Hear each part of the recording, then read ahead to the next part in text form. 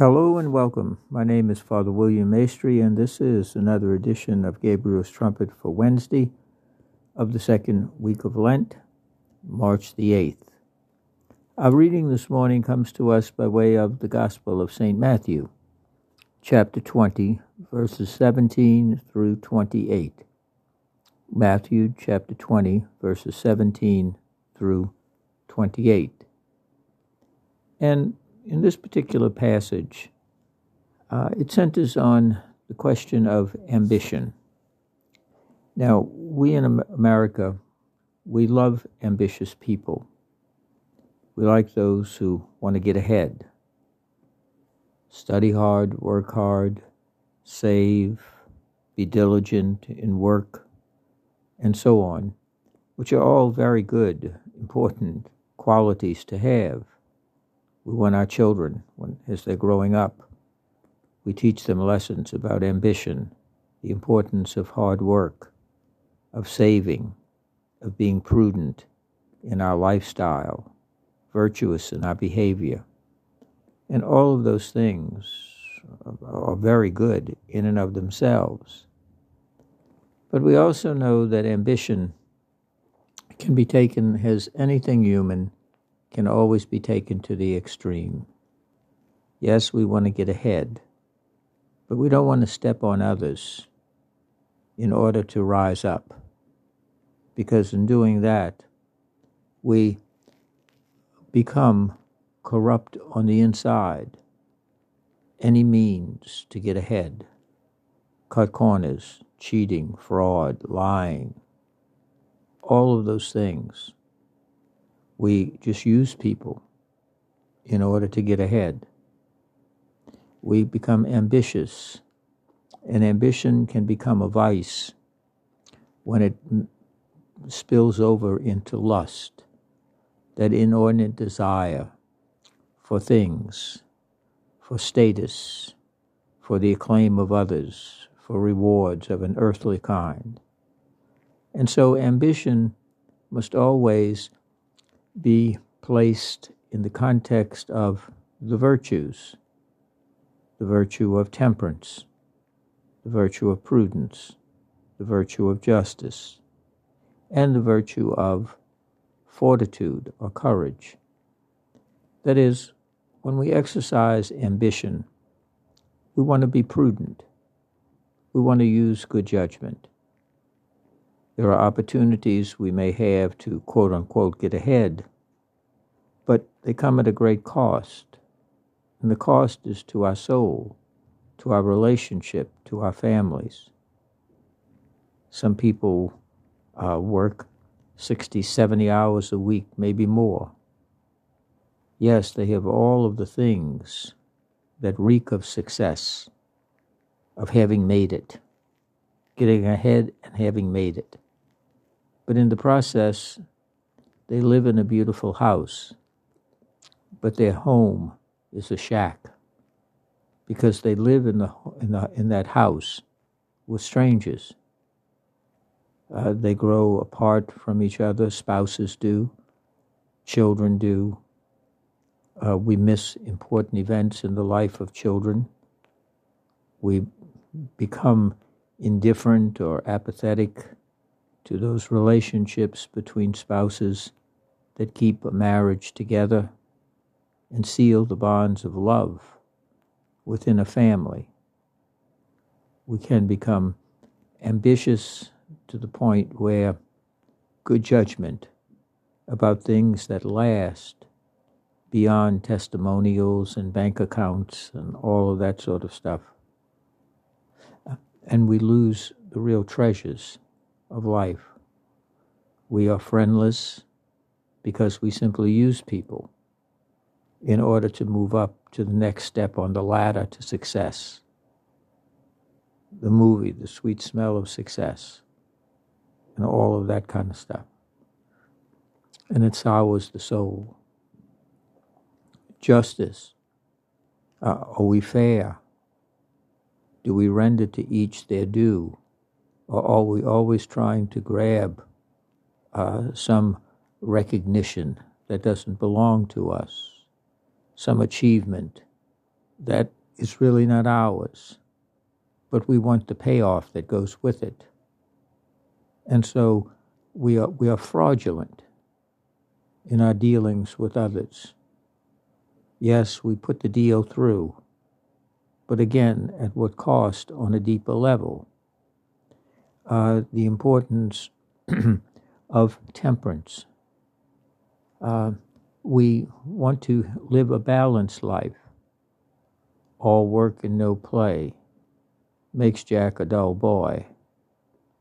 It also kills the soul, for we can be so over-invested in work that we leave no room for enjoyment, for pleasure, for recreation, for renewing the deeper part of our being. And so we ignore the soul, our spirit, in the name of work. And we can rationalize that. I have to get ahead. The reason you have all this stuff is because I work 70, 80 hours a week, and so on. But at what cost? At what price? Is it really worth it? And we want to have courage. The courage at times to say no.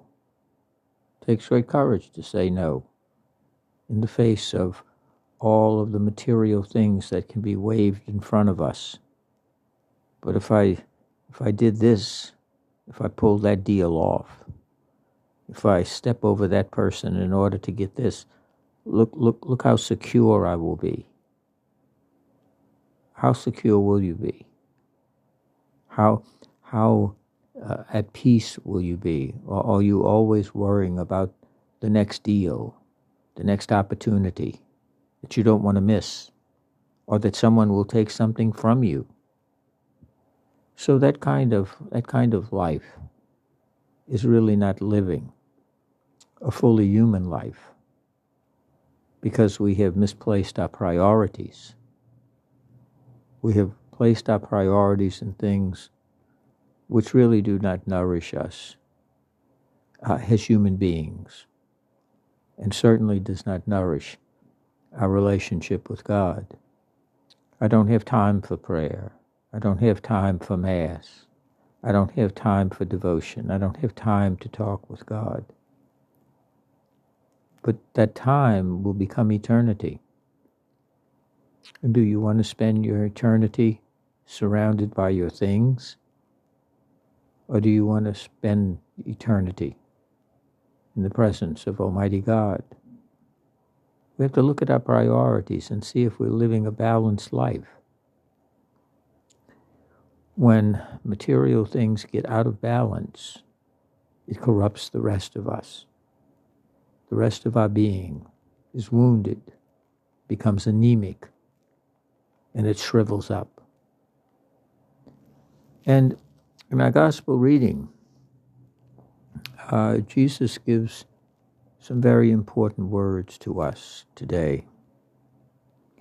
Jesus is making his way to Jerusalem. Now remember, Jerusalem is the symbol and the city where Jesus will finally be crucified.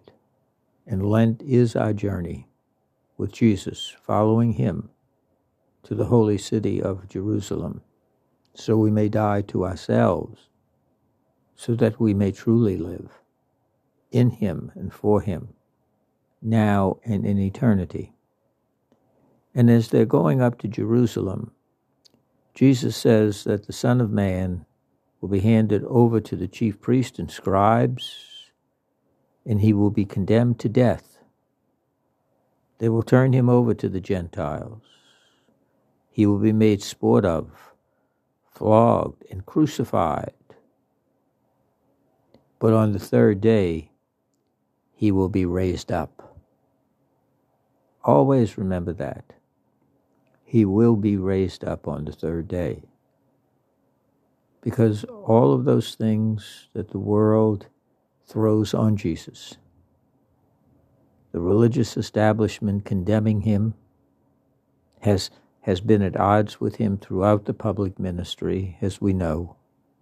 The Pharisees, the scribes, the religious authorities. Rome is suspicious of him because they talk about Jesus as a king, completely misunderstanding and thinking only in earthly terms. So Jesus is a danger.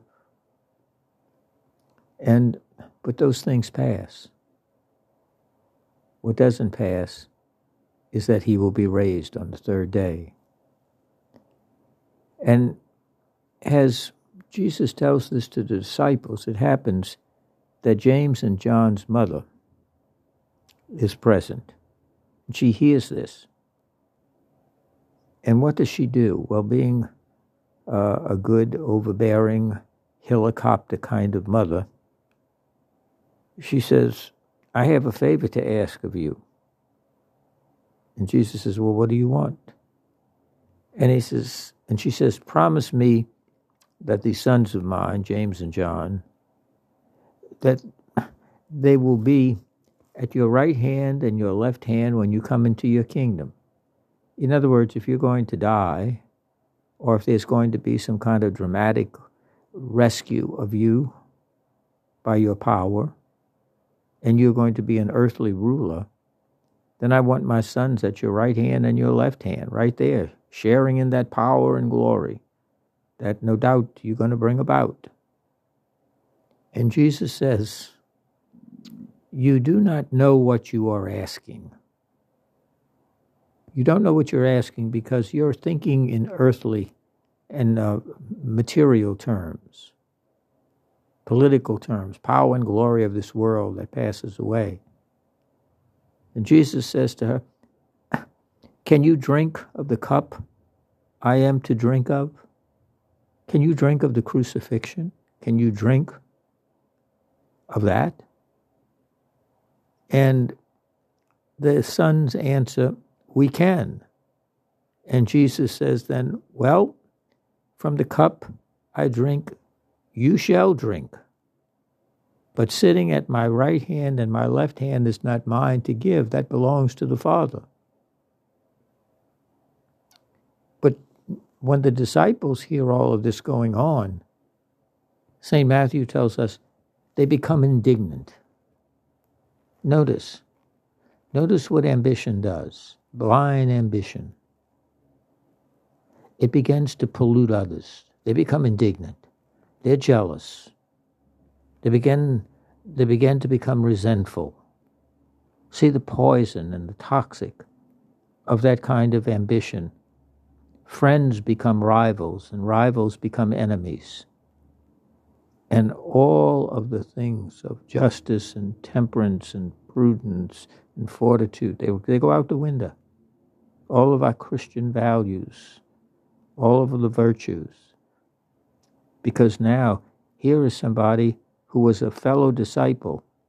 We walked together, ate together, traveled with Jesus together. Now they're indignant. And so Jesus says to them, anyone among you who aspires to greatness must serve the rest. And whoever wants to rank first among you must serve the needs of all. Wow. That's what it means to be ambitious.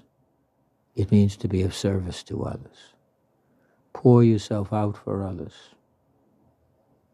And Jesus says, I have come not to be served, but to serve, to give my life as a ransom for many.